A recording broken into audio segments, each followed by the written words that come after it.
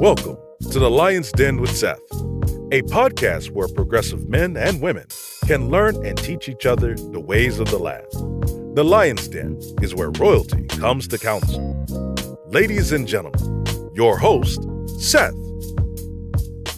Yo, what's going on, everybody? Welcome to another Lion's Den with Seth. Hopefully everything is good with you. You are enjoying your Sunday and watching the Lions win. I believe they won, right? It don't matter if they did. They some Lions, you understand? But anyway, let me go into this real quick, y'all. The Lion's Den, right? We focus on all things leadership, growth, development, and also action. All right. It's our responsibility to not only be the voice behind the mic, but also be the force in front of it. All right. Hopefully you could dig that off the top of my head. That just happened. But anyway, y'all, I wouldn't be able to do this without my crew. But as I'm going through this, make sure you hit the share button. Let individuals know that you are in the den and let us know where you at, right? So we can give you a shout out. That's what we love to do. All right, let's do it. Big Herm, what's popping, bro? Man, not much. You would pick me first. You know I'm over here trying to share the show. You know what I mean? Hey, yo, it's so good. Yeah, everything's good. Hold on, let me type your name in here real quick. You guys, and you have my full attention. Hold on. Right. Hey, man, everything is good, man. Today at church, man, the pastor did a service. Really, I felt like it was just for me, man. It was crazy. It's always for you, bro. This one in particular, man. She talked about, you know, how a woman found a virtuous man, and all the attributes really spoke to my character. I was like, I mean, you know, it's like you feel like somebody's talking directly to you, you know what I'm saying? But they're not looking at you, but they're still talking directly to you. Stop it. So stop it already. I'm trying to tell you, man. It's because of you, right? You are the virtuous man. The man by definition of my pastor, you know what I'm saying? By definition, I am the virtuous man. I'm sitting there like, I check that box. I cannot say. I'm wondering why my wife's hands not raised up, both her hands. You know what I'm saying? Stop it, bro. Man, listen, first of all, look, don't get the world twisted. You just start going back to church like what? The other day. And who would have known I was the perfect puzzle piece? You know what I mean? Who would have known? Yo, outside of all that, man, what you got going on in the city, man? I see you about to do something for Halloween. What y'all got popping? Man, we got a Halloween party. You know what I'm saying? That my, you know, this is all things that my wife does. I normally don't do this type stuff. You know, so we going over costumes and stuff. We're gonna wear for costumes, and I'm trying to wrap my head around what I'm going to wear, man. But I thought this was something you was doing. I thought you was doing something else. Y'all was doing something for the community. Oh, for the city. That's what I said, the city. Oh, yeah, man. So we partner with Inspiring Lady Bosses, man, which Inspiring Lady Bosses is I'm gonna get to that too. Hold on. Inspiring Lady Bosses is a nonprofit organization that helps women, and particularly women of color who wants to start their own business. Okay. Give them, you know what I'm saying, how to start an LLC, all free of charge to them, of course. You know what I mean? Yeah. So what we're doing is throwing a Halloween party for the kids, you know what I'm saying, at the Cleveland Recreation Center to, you know, bring awareness to the group, you know what I'm saying, bring awareness to Cleveland of what we're trying to do. Right now, everybody, I got a house full of girls, teenage girls in here, man. So I'm going to try to keep the noise down. Bro, you got to love it is. You understand? There it is. All right. The Saints lost. Oh, sorry to hear that. Well, it'll be okay. It'll be all right. Big Larry, what's popping, man? How you feeling, bro? What's happening? The Saints actually didn't lose, but okay. They did. The Saints lost. Oh, wait. Why did you say that? Okay. No, they didn't lose. They won. They won? Okay. But how's your weekend, bro? How you feeling? Man, my weekend is actually pretty good. You see, I got the little Indians on, man. We finally got our first victory today, so I had to represent today, man. It was a full force game, 31-0, man. We played great in all three phases of the game. 31-0. 31-0. Hey, listen. It's 9 games in the season. We was 0-5. Wow. So it was good to see the players actually improve every week and then actually put it all together, man. It was time. So hopefully we can finish out strong and then see whatever happens after that. Dope. Well, listen, and also too want to let everybody know what's going on. Let me see. They won. Okay. Yep. All right. Listen, so I just want to let y'all know To everybody that's listening now, look, later on this week, actually on the 15th, anybody that's in the Maryland area, I will be there. Okay, so I'm gonna be talking to a group and an organization as well. Miss Tiara, she has an event, y'all, for those that's interested. This is the 3rd annual Am I Ready event. All right, so I'm going to be there to talk about mindset and how to protect individuals from your mental and emotional space. Right, so it's going down October 15th. And if y'all got any questions, if y'all interested in it, I'll make sure later on I'll put the link for the Eventbrite. If y'all in Maryland, and look, if y'all want to jump on the plane, I'll let your boy. We can get it in. You got a come out song for that event, bro. Seems like you're ready, R. Kelly. No, it's got to be Seems Like You're Ready by R. Kelly, man. Because the thing is, am I ready, right? I ain't gonna do that. I ain't gonna do that too soon. As a matter of fact, I was gonna do, Mystical, Here I Go, but it's too soon for that. So I don't know, man. Everybody out of line. See what I'm saying? But anyway, y'all, listen, that's not why we're here to promote ourselves, right? We're here to talk about mental health, and specifically for the brothers, okay? Specifically for the brothers today. And what's going on, Bill? I'll give you that information here soon, okay? But it's going to actually be in Upper Marlboro, all right? Marlboro. But anyway, y'all, we're going to talk about brothers today, the mental health, the disparity in that. And then also, too, there's some things going on with our emotional space. It seems as though we're a little bit too emotional, or we don't know how to balance logic and emotional things, right? And so we're coming off in a different manner. I'm sure everybody that's, if you're not living under a ground or under a rock right now, you will see that we're doing things that's out of character in my eyes. Okay, so let me introduce to y'all our guests. Okay, I'm Dr. Mo Diddy. All right. He had to do it, y'all. But look, this dude is super, super dope. And I met him a couple of weeks ago in SLU. But anyway, he's born and raised in North Carolina, but been in St. Louis since 2007. Okay, he's he focused on the psychiatric, but watch this though, geriatric psychiatry. Okay, but he hit all different ages. So I think that's important for y'all to know. Okay, but anyway, he's married, 2 beautiful daughters. Congratulations. We just had a conversation about that too. But everybody, welcome to the show, Dr. Mo.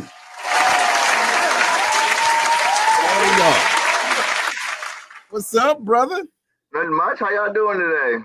Man, slow motion. Thanks for coming on, man, and joining the den. I know it was like on the spot. We was talking. It was like, you know what? I think you'd be dope to be on, man. But look, I appreciate that. No doubt. I'll let you introduce yourself, man, to the den, brother. Well, thank you for having me. It's been an honor, pleasure thus far. Listen to you fellas just interact and talk with one another. That's part of mental health and mental well-being as well. But I'm originally born and raised in North Carolina. Grew up near the coast. The nearest biggest city people would know is Wilmington, North Carolina. But I grew up in very rural country area. We had 3 high schools in my whole county. Now there's only 2 high schools, but grew up there and then did all my training in school in North Carolina. And then I decided to pursue a path in psychiatry. So I went to medical school at East Carolina. First I went to undergrad at Winston-Salem State University. Give a shout out to those Rams who aren't doing too well in football this year, but it's a small HBCU in Winston-Salem that struggling this year, but we represent the CIAA pretty well most of the time. So after that, I went to medical school in East Carolina, and then decided to pursue a career in psychiatry, where I did my adult psychiatric training at Wake Forest in Winston-Salem, North Carolina. So went back to Winston-Salem, where I still had a good circle of friends. And then due to some life decisions and some family turmoil, at that time, my great-grandfather was dealing with some memory problems. I decided to pursue a career in geriatric psychiatry, to add more insight into my learning and knowledge of what happens when you get older. Your mind starts going, and what care is involved in that. And then I came to St. Louis in 2007 to pursue my training at St. Louis University School of Medicine in geriatric psychiatry. And then I was only supposed to stay for a year for the training and then go back to North Carolina. So I told my mother, but she was okay with it when I decided to stay a little bit longer, because I eventually met my wonderful wife of be 11 years next month, and then 2 wonderful little kids that we've had along the way. And give a shout out to my oldest kid. His name is Rosaria. Her birthday is actually today. We had a birthday party yesterday, and then a little party earlier today. So yeah, just doing the thing. Just trying to represent on several different layers and levels. Life has been challenging, but been pretty good to me overall. Heard y'all talking about church and spirituality already, so I do appreciate that aspect of life and how it adds into your mental health and your mental well-being as well. So that's just a little bit about me. I root for the Carolina Panthers, who are unfortunately struggling this year as last year as well. But one day, one year we'll get it right. We'll get another Cam Newton to come back, or somebody like Cam to help us through. Right. All right, bro, brother. Again, thank you for being on. No problem. Hey, Maurice, thank you for coming on. I want to talk about men's mental health. One of the stats I read recently was said that over 6 million men are affected by depression, which is the -- cause of mental health. And for the majority of them, it goes undiagnosed. And, correct. Depression can vary based off variable things. Can you talk about the common trends that you've seen since you've been a psychiatrist when it comes to men and depression? Yes. I actually just had a meeting earlier this week with a bunch of younger black male medical students who kind of talked about mental health and mental well-being. And I mentioned that I don't have a lot of young to middle age black male patients, even though I work in the city where it's still predominantly black and probably predominantly black male.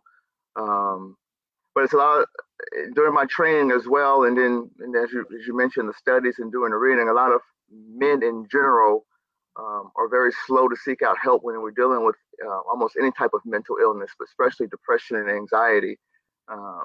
It's kind of one of those things that was taught back in probably the 60s and 70s and by our parents and grandparents up until now, is to kind of swallow it, suck it up, walk it off, get an extra job, do some things on the side you shouldn't be doing to kind of bottle and swallow down what's going on with you emotionally and mentally. And so now that we're seeing that mental health is kind of coming somewhat to the forefront, and people are recognizing that you have to be right both mentally, physically, and spiritually if you want to be successful in life. So depression can, as you mentioned, can kind of present in several different type ways, but it's definitely a change in your baseline to where you're not feeling your normal self. You're not happy. You're not enjoying what you're doing. You're not enjoying those around you. You start to withdraw. People stop eating, or they eat too much or sleep too much. They have little energy, a little motivation to do things. And then on the more severe end, they may actually have thoughts about wanting to end their lives and or take out those around them as well. That's usually when if patients voice those thoughts, that's when I see them either in the emergency room or the inpatient psychiatric unit, because that's usually when they are forced to seek out help, so to speak. And then you can also, if you can imagine, if you've been dealing with some emotional problems, you're stressed, you're over anxious, you can begin to what we call have psychotic features, where you begin to think strange thoughts or odd things that aren't common, which can be very terrifying for that person, but also be frightening for those in family around them when they begin to express those things. So when people talk about I'm feeling depressed or sad, and you get around a bunch of fellas and you start saying that, and you kind of they may joke with you about it or say some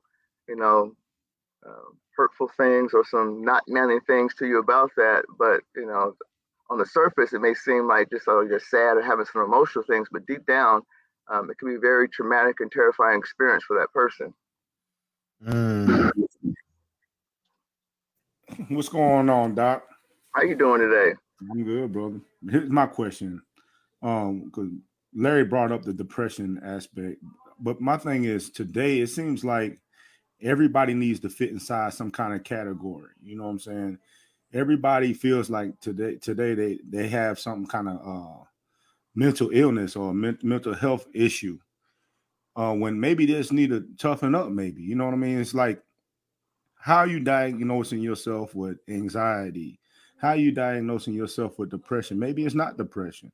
You know what I'm saying? Maybe it's just a part of everyday life that you're going through that you just need to get through, right? Is it, do you see an uptick? I guess my question is, do you see an uptick of people feeling like there's something mentally wrong with them when it might not be anything really truly wrong with them? You know what I mean? It might just be like, hey, you're just in a rough spot. It doesn't mean that you're depressed. You have depression. So basically, Herm, you talking about like, is it just like, are you saying that individuals think that it's mental health, but it's just life? Like, it's like, just living. It's just, and then on the flip side, like with women, right? With women will always say that when a man don't want to be with them or a man treat them bad, they diagnose that man with, he's a narcissist. I'm tired of hearing that damn word. You know what I mean? It's like, how do you know he's a narcissist? Because he don't want to be with your ass no more. You know what I mean? But have you seen the uptick in that and change in the culture, and how does that affect your job if it does? Yes, yeah. I'm glad you brought that up because I'm at St. Louis University School of Medicine. I'm also into the teaching aspect of things. So I have to teach the medical students and the residents on what we call depression, and one of the core components of being depressed, it has to affect your day-to-day well-being. Whereas, you know, we all have life struggles, life stressors that we go through that may bring us down, that may get us a little upset, may get us anxious, may get us worried.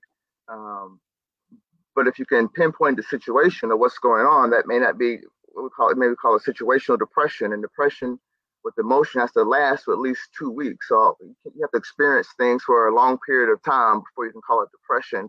Whereas most people say, I'm feeling depressed after they've, you know, had a bad day, or they got dumped for the day, or, you know, something didn't go right. They feel like they're feeling depressed when they may have just they feeling sad. And then we call that, you know, I deal with mental health illness. So when you come to me as a psychiatrist, I'm dealing with something that hopefully can be treatable. But there's also your mental health well-being, overall mental health well-being that we all have to pay attention to. And that's where you just regular life stress, day-to-day pressures can affect your mental well-being. But if that mental well-being begins to change to where you're not doing what you're supposed to do, you're losing focus, you're escaping your responsibilities, you're having those, like I said, those negative thoughts that maybe life is not worth living, then that crosses over into the mental health illness aspect, and that's when you need to seek out professional help. Okay, so I like that. So basically, you're saying that at sometimes it can be emotional, but then also it can be situational, and then it can also be chemical. Correct? Are you saying that? Technically, yes. Or it can grow into. It can grow into that, right? It can grow into that. It's you know, the simplest way to put it, if you have a small cut on your arm, you know, you're out doing something, you get a small cut, and you know, most people would wash it off or put a Band-Aid on or some ointment and move on. That's like an emotional stress. You have a bad day, you're not getting along with your spouse, things aren't going right financially, but you begin to scratch at it, pick at it, let it fester, then that becomes a bad infection on your arms, where if you were to stop, had good communication, realize what was going on, and adjust it appropriately, then you could have stopped that cut from getting infected, and you can also maybe help some of the emotional turmoil that you was going through from festering to something worse. Wow. Well, look, hey, real quick, everybody, again, this is the Lion's Den, y'all. We got Dr. Marcus up in the building, y'all, and he's really dropping some jewels in here, and I don't believe it's, you know, just gender specific right now. I mean, because this is general, right? Like the things that we're going through in life is not easy. We know that. And it seems like the more you do this adulting thing, it doesn't get easier, right? But I think that the goal is to find out key ways to cope with them. So again, make sure you hit the share button, and we're going to continue on. Go ahead, Big Larry. Yes, Dr. Maurice. One of the things I want to talk about that I should have asked first before we started getting into the details of your career field is what made you get into this? And then the other part I want to talk about later on is the pharmaceutical piece that ties into the mental health and, you know, how we treat mental illness with the prescriptions that we're prescribing. And that'll epidemic.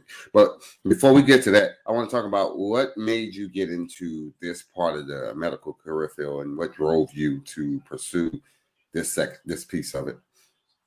I start pretty early on, probably by mid to early teens, when I want to be in the medical field at some point. I thought I wanted to be a pediatrician very early on.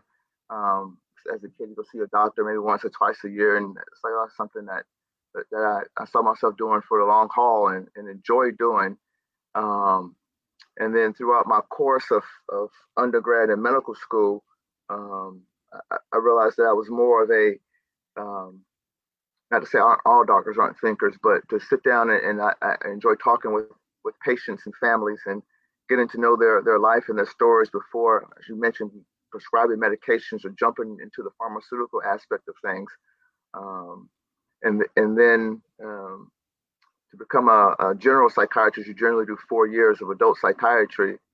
And then along the way, I know I wanted to specialize in something. Like I said, at that time, my great-grandfather, who technically my grandfather because he raised my mother, so I called him my grandfather, was dealing with some severe mental and cognitive and memory issues that he wasn't like himself, and family didn't know what to do. And once again, it's rural North Carolina. There was nobody around that you can send them to.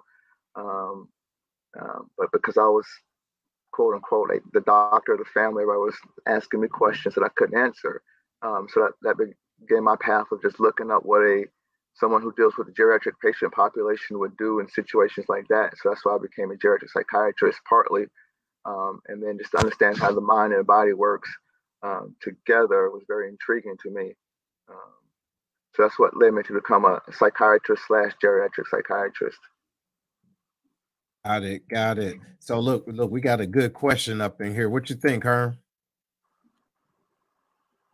There you go. Oh, from my wife. All right. Can you share how symptoms may present differently in males versus females, including anxiety and depression, and what should you pursue? Don't ever have me read. I told y'all not to have me read. You know what I mean? And when you should going to church for? When should you? I don't go to church for a reading class. Did you see the question? And when should you pursue? Stop playing with me. When you should pursue counseling versus seeing a psychiatrist? I want to know that last part. Yeah, that makes sense. Counseling and psychiatrist. Yeah. My bad. Yeah, you playing with me, man. But hold on, before I do have a question after this one though. Go ahead. Yeah. Okay, but for those who want to know the answer to that question, generally, depression symptoms present the same in both men and women. To where depression is mainly you have to say to yourself or to someone else that your mood is low, and it's once again a change from your baseline. So if you're normally a negative, withdrawn person and you don't like going out or talking to people, or you're at home and low energy, then you really can't say you're depressed. Maybe more personality stuff.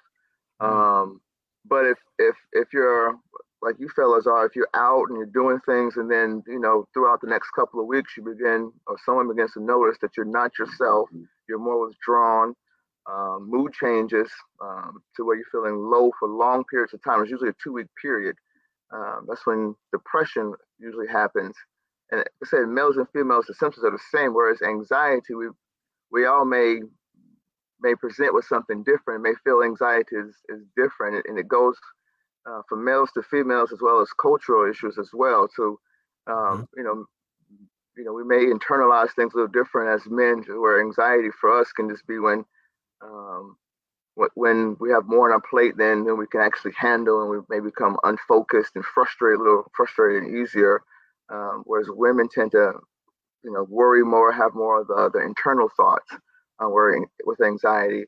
And then if we let it hold on for too long, a lot of people complain of like somatic complaints from anxiety. As you know, stress can affect the body in negative ways. And so if you hold on for anxiety for long periods of time, people may complain, especially different cultures may say, I'm having a stomach ache or stomach problems. I feel nauseous in certain situations. So if you don't like large crowds, you go out, you may feel anxious and worried, but then you have that somatic complaint of stomach starts churning, your heart's racing, and you don't know the words for that. So you may start talking about the somatic or the body complaints that come along with it versus the actual underlying cause, which is anxiety. But at either case, like I said, the main time to seek out help is when you or someone around you notices that you're not yourself, and it's impacting how you interact with that group of people or that person, or it's impacting your job or any other social situation. That's when you seek out help. And in my opinion, you can seek out help with a counselor or a psychiatrist, either or. In the optimal world, I think we work well together, because if your anxiety or depression is that severe, you're gonna need a psychiatrist and maybe some medications to help. All right, I know you had a follow-up question, Herm, but my question, I just want to slide this in real quick. So, Doc, look, sometimes individuals say, hey, look, you acting strange, maybe something ain't right. But what if your circle has changed, but not you? You know what I mean? Maybe it's like, wait a minute, I'm outgrowing certain things and now I need to go and do something else. But then, if you got individuals constantly saying something's wrong with you and you're not the same, maybe I'm evolving. But you're saying it takes a couple of weeks, but how do you differentiate that between growth, outgrowing, and just feeling stressed? You get what I mean? Right. It negatively impacts your circle. It affects you or your circle. So if you're growing and you begin to do things or stop doing things that you once did, and your group is saying, you're acting strange, we used to do this, you don't want to do that anymore. And if you can rationally explain to them, hey, I don't want to do that anymore. I'm 35, 45, 50 now. I don't want to do that anymore. I'm moving on to this other aspect of my life. And then we have our group of friends, and then we have our intimate partners. If your partner is not complaining about your growth and overall well-being, then I don't think that should be a problem. Okay, got that. My fault. Go ahead, Herm. So, because we was talking, medication has popped up a couple of times. Even Larry brought it up, and I was having a talk with my wife earlier, and she brought up she said that in the past, medication was not directly advertised to people or advertised to mental health counselors, and that has changed over the years. Right. That now these mental health medicines are directly sold to you guys and sold to the counselors, and also on TV. And there's been a change. She felt like there was a change in how people operate now and how those things are viewed. So I just want to get your perspective on that. If that part that I just said is true, and if it is, do you see a change in how the mental health profession has operated since that? Yeah. Unfortunately, it is true. I enjoy what I do. I want to put out a good disclaimer first. I enjoy what I do. I work in. I don't want you to put nothing out there to incriminate yourself. You know what I'm saying? I'm not gonna do that, or I don't want to bring down my profession either. But I enjoy what I do. I enjoy my profession. I enjoy helping people. I enjoy the time I spend with folks. It's not about the money for me. It's not about making tons and tons of money, so to speak. But unfortunately, just like other parts of medicine, psychiatry has become a business, and within that business, we have to deal with giving out medications and seeing patients as fast as we can, and not really talking with them and finding out what the true problem is. And so, from that standpoint, that's when the pharmaceutical companies have come on the scene. Back in the day, they came on the scene big and hard, so to speak. No pun intended. But they were kind of aggressive in approaching, like I said, all people with mental health and promoting their product. And before my time, they were actually, not just in psychiatry, but all medicine, would give kickbacks to doctors who prescribe a certain amount of the medication, or the biggest prescriber of the medications. That has since gone to the wayside. And so I definitely understand a lot of people's hesitancy and skepticism about coming to see a psychiatrist or mental health professional, because they see the commercial for a certain antidepressant on TV, and then they go see the doctor, and the doctor wants to prescribe that antidepressant before they get to know them or talk with them. And it's kind of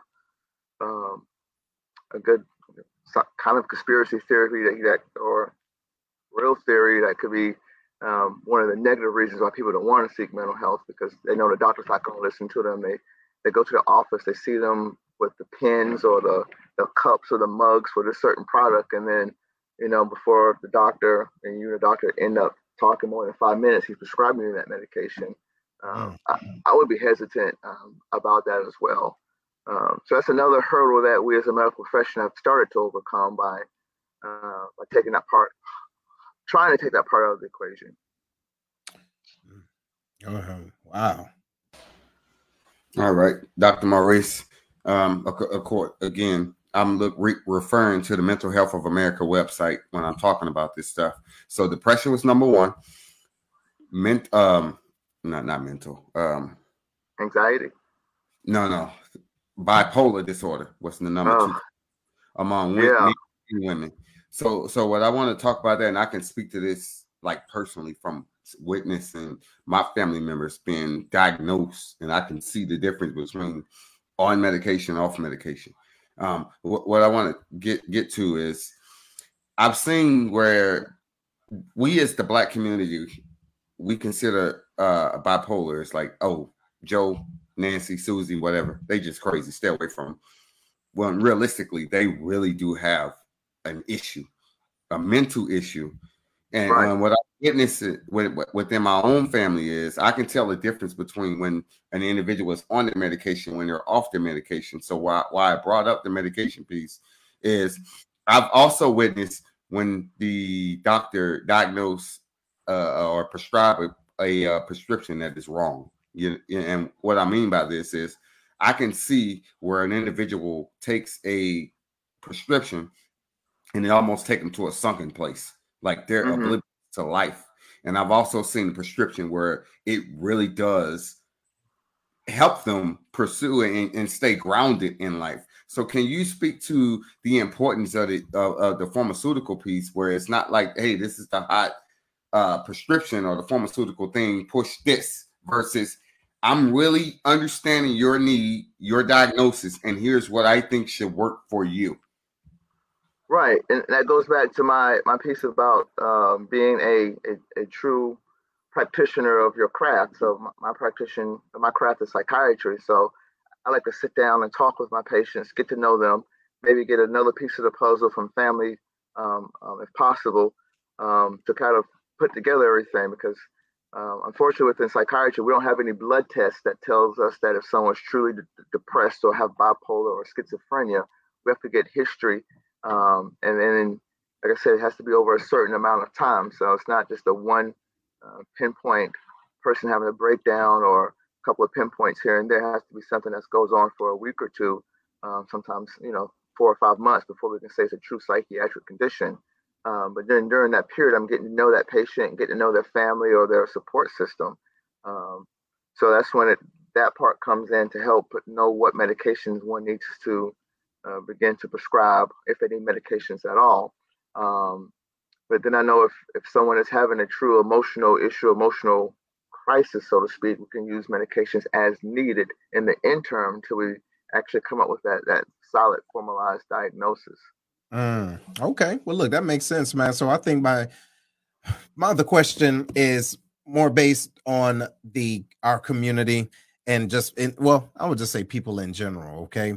I believe that there is a stigma when it comes down to truly mental health and spiritual warfare.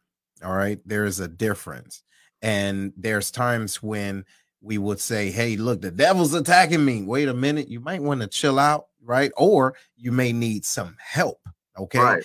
Have you ever had to have one of those, no pun intended, come to Jesus meetings with individuals say, hey, listen, I don't care. I mean, I care about your spiritual well-being, but there's some things you saying in your mind. There's some things that ain't clicking. Okay. Right. Now I can help you out with that. Okay. But I need you to pray about it, but take two of these and see me in the morning. Have you ever had to have that conversation with individuals like that? Real talk?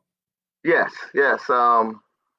I do that, not too frequently, but that does come up with when spirituality and mental health, sometimes health as well, but mental health is what I deal with. That's another hurdle, another obstacle that that is very hard to overcome, because that's what we've always been, not always, but most people have been taught, is that if you're having some type of problem or issue, take it to Jesus, bring it to the church, where you could be having that problem. Yeah, you should still take it to church and pray on it, and get some better understanding of what's going on. But then if you still want to follow that spiritual religious path, God's going to provide an answer for you, or a path to that answer. And that could be seeing a mental professional as well.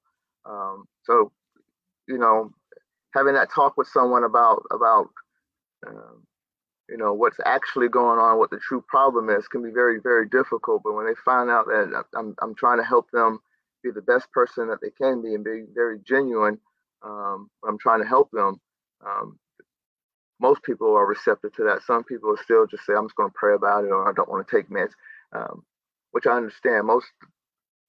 The bottom line is, most people don't want to take any medications or pills or do things that's going to change their chemical nature, without truly understanding what's going on. I have to explain them, because of what they have emotionally, mentally, and stress can change your chemical structure of your body and your mind. So you may need medications that could be helpful.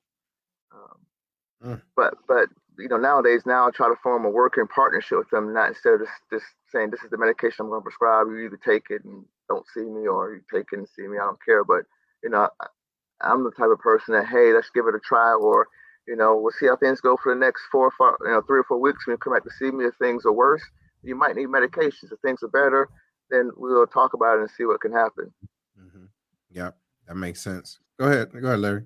Hey, Dr. Maurice, since we're talking about this and the prescription piece, because I think this is huge with the chemical chemistry within your body for individuals. Can we talk about, for our community, because for any community, I get it, but I'm talking more specifically the Black community, because I feel like we hit the hardest, with the least knowledgeable when it comes to mental health. Can you talk about the importance of the education piece that comes behind prescriptions, so that we don't get caught up in this this persona that drugs are just there to keep you down and put you in this place, or what I talk about, this sunken place? But can we talk about the importance of the education piece behind why some of these prescriptions are not just because I'm lobbying for my company to make millions or billions of dollars, not millions, but billions of dollars, but this really will help you, get better. Right.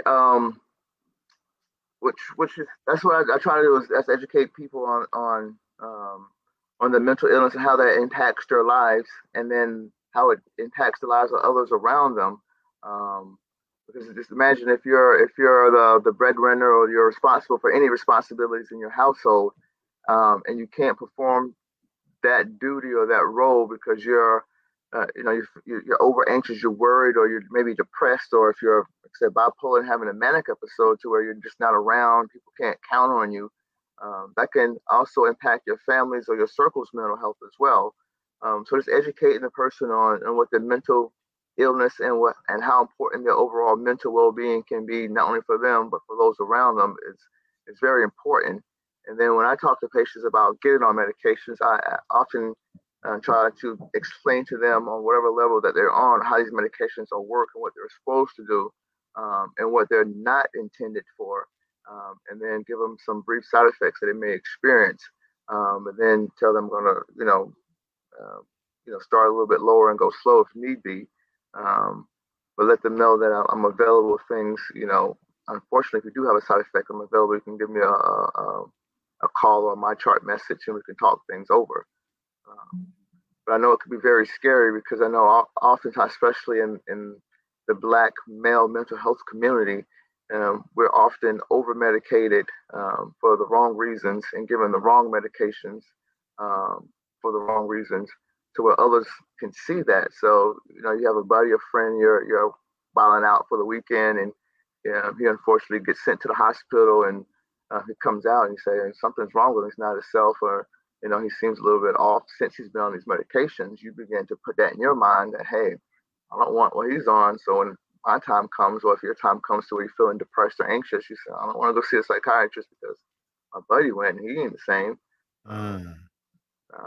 So yes, that's one of the unfortunate things about, another unfortunate thing about being Black male in America, is that we often get misjudged quicker than our counterparts. Damn. Man, I got like a slew of questions I want to ask, but I want to ask this one first. Oh, so not too long ago, we had Project Pat come on the show, right? Oh. And he gave us a very surprising interview when he talked about him doing ministry inside prisons and stuff like that. And he was talking about how a lot of these young men, a lot of these young men were probably touched back in the day, back when they was kids. The only way, instead of seeking counseling or anything like that, they resort to violence. And so it made me think, like, I know we have free clinics inside some of these underserved communities, but I don't know if mental health is attached to that. I'm lucky enough, I made it the way to where I have insurance, but a lot of people in those underserved communities do not have insurance. Is there a way that I'm just not aware of that they could seek counseling if they don't have insurance and the means to pay for it? Yes. Most cities and counties do have some type of free or low cost mental health services that are available. But as you can imagine, there are a lot of patients, a lot of clients who are waiting for that as well. So the wait list may be a little bit longer. And then sometimes those providers aren't the most invested in helping that patient population as well. So that's why you have to. It's all about that feel of finding that right provider as well. But there are free mental health clinics around. Some of them are attached to medical clinics as well. Hey, don't show no more Bill stuff, man. I'm gonna knock Bill out when I see him. No, I mean, you know what? That was a good question, though. Seriously, because I mean, you don't know what you don't know, and then again, when we talk about so many different stigmas about trying to get some help, it's like, where can I go? Oh, and by the way, I can't afford it. Like, yeah, you get what I'm saying? It's like I want help, don't know where to go, don't got the bread. Right. And so I'm dealing with shame. I'm dealing with embarrassment. Right. I'm dealing with fear because, to your point, I don't want to be misdiagnosed. You know what I'm saying? Because there's so many things. And then with that, too, let's talk about real quick how. Well, I guess you did in the beginning earlier, but it's like we have so many other stressors. Right. And some that are passed down. Right. From the past, obviously passed down, but then you have closer generational mental health issues. So how do you diagnose those? Right, like let's say, for example, it may be maternal or paternal, or my grandfather may have had some issues, right, but my father didn't, but now I caught it. Or my grandmother, you get what I mean? How do you pick those out, or how do you seek the answers to those? Well, that's what I said. We get part of getting to know the patient and their family is getting a good family history. So I always want to know about any mental health issues in their mother, fathers, brothers, or sisters, and then find out what that actually is. And then if you're having similar symptoms or similar issues, then that, because there is a genetic component to mental health, that may be more than likely that you're having the same issues. There have been several studies that have shown if one member in the family is actually truly depressed or anxious or have bipolar and they've taken a certain medication, if you have those similar symptoms, you're more likely to respond to that medication as well. So it's always good to know a good family history. You know what? Now I'm about to play this one, this devil's advocate. But doctor, my family don't talk about mental health, right? Well, doctor, I don't know my daddy. That is true. But you've been to a family reunion, you've seen Uncle Joe act a little bit weird, or Uncle Joe might have been hitting that sauce a little bit too hard. So there's some issues that's going on that you might not have been aware of. But if you begin to probe and ask those questions on certain behaviors, you can find out without them telling you those behaviors. It's so crazy too, and I'll let y'all go in a minute, fellas, but it's so crazy when the family protects those things. Well, you know how he get that Hennessy. Wait, hold on. Now, you get what I'm saying? You know what I'm saying, right? Yeah. And our family either block it, protect it, or they enable it. You know what I mean? Right. That was often the case. Like I said, I grew up in rural North Carolina, so that was often the case when I began to reflect back on some people or family members that I had interactions with that didn't have a true psychiatric diagnosis, but they were always in that back room, or don't go talk to Uncle Joe at a certain point of time. So looking back on it, that is definitely the case. That's what most cultures do as well, not just the Black community, but most cultures tend to insulate and protect those that they feel may be taken advantage of or cannot handle themselves around other people. Because once again, it's about that shame part. So if you got a family member who is acting a certain way out in public, that reflects back on you as the parent or the uncle or the grandmother, and so you don't want that negative light to shine on you as well. Right. That makes sense. All right, Dr. Maurice, let's hit on this that we haven't talked about. It's that substance abuse piece of it. For any of us that don't understand that we're dealing with depression, bipolar, or whatever it is, mental health we're dealing with, some of us hide behind substance abuse. I don't care whether it is alcohol, drug abuse, or whatever it is.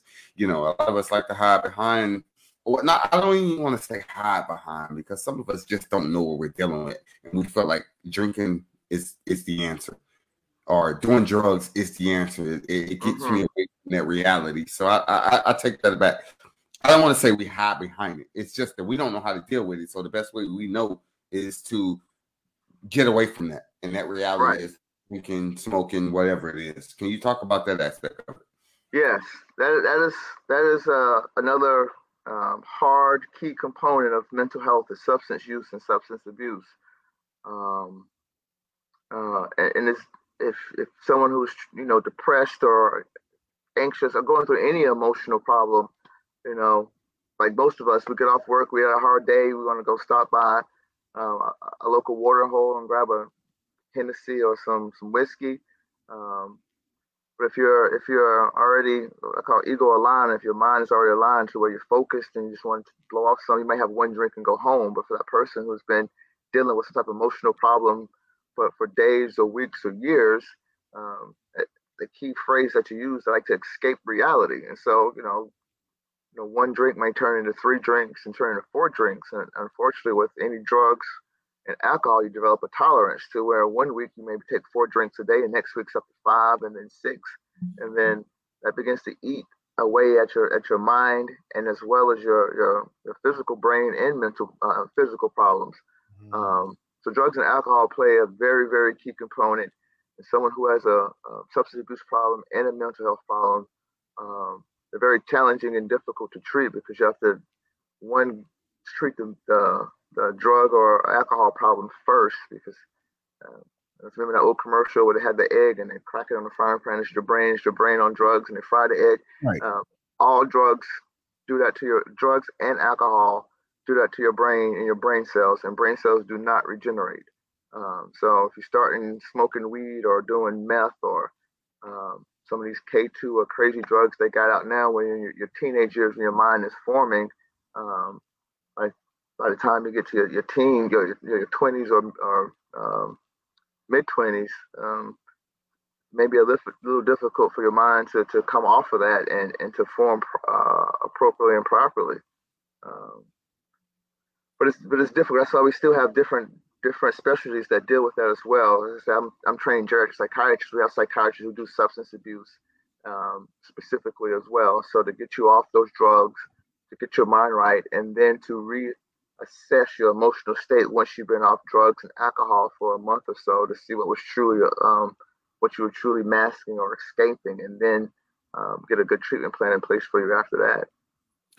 Wow. Okay. Well, look, go ahead. It takes a motivated person to do that, because you could imagine, like you said, with limited resources, you don't have a lot of money. You decide you don't get your life together. You go to rehab, you get out, you got the same stresses going there. You got, relationship issues, job issues.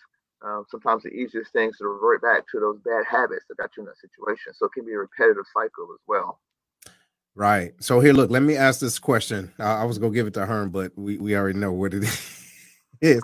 All right. So look at that. All right. But look, I get it. Hey, look, shout out James. He said, I heard some men say that they don't want something that they reveal in therapy to be held against them. For example, if I reveal certain traumas that still affect me, will it be written up that this man isn't capable of taking care of his children, etc. Next thing you know, DCFS is knocking on my door. That's a fear for some men. It may not be accurate, but it's something that us men need to get educated on. And I want to add on to that too. Oh, I want to add on to that. Good question, James. But I want to add on to that, you know what I'm saying? I think what men problem is that sense of vulnerability. You know, now I got to come to your office, lay on the couch like they do in the movies and bare my soul. You know what I'm saying? That takes a level of trust that a lot of men don't really have right off the bat. So right what James is saying is like, you know, man, this might come up to get used against me. And then now somebody's asking me to be vulnerable, you know what I'm saying, to another person, you know what I'm saying, to let them know my innermost thoughts. That's true. And then that goes back to what you was hitting on before. I thought you was going to touch on it, and doctor, you can chime in on this too, because this was a question for you. But when men don't identify those things and then they react and respond in a different way, like that term hypermasculinity, because they're avoiding certain things that will probably heal them, but it happened in the time when they were still vulnerable and they don't want to be vulnerable anymore. So I know that there was a lot thrown at you, but can you touch on that? Hold on, like thank God I never experienced this, you know what I'm saying? And this is no slight to nobody. Like I couldn't imagine if somebody had molested me as a kid, right, being able to talk about that ever, you know what I'm saying? I feel like that's something I would take to the grave with me, you know what I'm saying? Because how do you talk about that as a man? You know what I'm saying? Because it's been ingrained in you, you know what I'm saying? This is your masculinity and all that type stuff. So that all ties into what James said, you know, now if I speak about it, it's true. You know what I mean? It didn't happen. Right. That goes back to, I guess, one of the core principles is our ego and our understanding of what we are as a man or a male, and what that means to us when we're younger to what that means to us now. And when we're younger, most people think, especially black males, we're tough. We got to live up to a certain stigma about being the toughest guy. I can't show any weakness if 6'5", 300-pound dudes talking smack to me. I'm above 70. I still got to stand up and show some type of front, like I'm going to kick his ass when I know I'm not. But you still got to put that front on. But when you get older, you realize that's hurting yourself. It's hurting. Like I said, once again, it's hurting your circle to where you're not able to perform your responsibilities and take care of those that you truly love. You need to get help for that. Whether it be you hurt your foot, you got high blood pressure, you got diabetes, to where you're carrying that emotional trauma, to where now that you're snapping at the slightest remark, or you get upset easily. You're not paying attention to your kids, or you might be over involved with your kids because you don't want what happened to you to happen to them. But it's impacting your intimate circles relationship and the way you respond. So that's it's a very hard conversation that you have to have with yourself, and then seeing that right therapist. I know it can be very, very hard to bury your soul. You said laying on that couch and burying your soul can be very, very hard. But it takes time, and it takes finding that right therapist that that they're, like I said, they're there for your benefit, and they want you to be the best you can be. And unfortunately, if you mention something, the only time that a therapist, any doctor can talk about your medical record to anyone outside of you, and if you have a guardian, is if you make statements about wanting to hurt yourself or kill anybody else, or if you did anything bad to kids. Otherwise, what you say in the therapy session, what you say in the psychiatry session, what you say in your medical doctor's office should be between you and them. And unfortunately, we do got to keep records and keep notes. Oftentimes, if patients want to tell me something that they don't want in the record, and it's not endangering themselves or anyone else, I will leave it out. So they say, "Hey, doc, I want to tell you something, but don't put this in the record." And if it's like I say, I will, unless you talk about hurting kids or you want to kill yourself or kill somebody else. I can't do that. But if other than that, I will leave it out the record. But once again, it takes forming that relationship with that therapist, and day one, you don't have to bare your whole soul day one when you see a therapist. Therapists generally see you weekly, so you begin to kind of peel back those layers. And then once you get comfortable enough, and you realize this person is there for you, then you can go into that deep stuff. So if you have any type of physical, or emotional, or sexual trauma, you can feel comfortable in dealing with that. Um, but we as black men and men of color have dealt with some type of emotional trauma from since we can remember. You know, most times we say memory starts 5 or 6. From age 5 or 6 on, we've been dealing with some type of emotional, some type of mental trauma or stress for a long period of time, and it impacts you, and it changes your world or your thought pattern, your behaviors in a certain way, to where you go to the store, you see another guy talk to your dad, or if a elderly figure in a certain way, and you're like, oh, why is he talking that way? Maybe negative. That begins to impact your psyche, and so you begin to move different and think different. If that pattern begins to repeat, and then you form layers in the mind, you may come up with certain groups of people you may not like, or attitudes you may want to develop when you're talking to certain people, and it could be good or bad, but that all has happened when you were younger, and then you get to an adult and you're out on your own, and you have to live your life based on those experiences. But if it's impacting you in a negative way and you're not achieving your goals, and you're not where you want to be in life, you have to do a self-analysis, and you're like, hey, I got to change the way I'm thinking now, based on the way I was thinking back then. Could be hard. It's like I said, it's easier said than done. This is a long process that can happen. And it takes a long process, and someone that's going to work with you. Right. Oh my God. All right. So, oh, I'm hearing an echo. Oh, you're not. Is that you? No. Yeah. No, it's not me. Hopefully not. Let me see. Who was it? All right. Cool. All right. All right. Well, look, we're gonna go ahead and wrap this on up, right? But yeah. So, what you got, Big Larry? Yeah, I just like to follow with thanks for coming on, Dr. Maurice. I appreciate you, and one of the things I want to express is some of the things you talked about already is the mental health piece, and I think that's what's hurting our youth, especially in Black America today, is we don't have enough of us to talk about those experiences we've experienced during our time to pass on to the youth that's coming up today. And that's why they don't know how to deal with their anger issues and whatever issues that they're dealing with, and they resort to violence quickly and mild-tempered. Is because who's there to show them that, hey, this is what I dealt with. This is some of the things that I came up with that probably shouldn't be a part of my DNA, but it's just because the next guy, cousin, uncle, whatever would say, man, don't cry. We soldiers, we push through it, And I honestly think we need to really, really hone on to the youth and show them that it's okay to be, I'm not saying weak, but it's okay to show that you're human. Like, show emotions. Like, God damn it, life hurts. Like, I'm hurting right now. Can you help me? And so I appreciate you talking about that, because you really touched on that. And I think we need to spend more time talking about that more than some of the other things that we're talking about. But I digress. Thank you for your time. No problem. Appreciate that. Hey, man, I'm not showing no emotions, man. I'm going to be a G to the day that I die. You know what I mean? And look, it ain't happened yet. That's what it is, man. Hey, ain't about to be sitting around crying on nobody's couch. What I look like? But anyway, hold on. Look. Hold on. Hey, I got to ask this, man. I know we're wrapping up, but I got to ask this. I think it's important.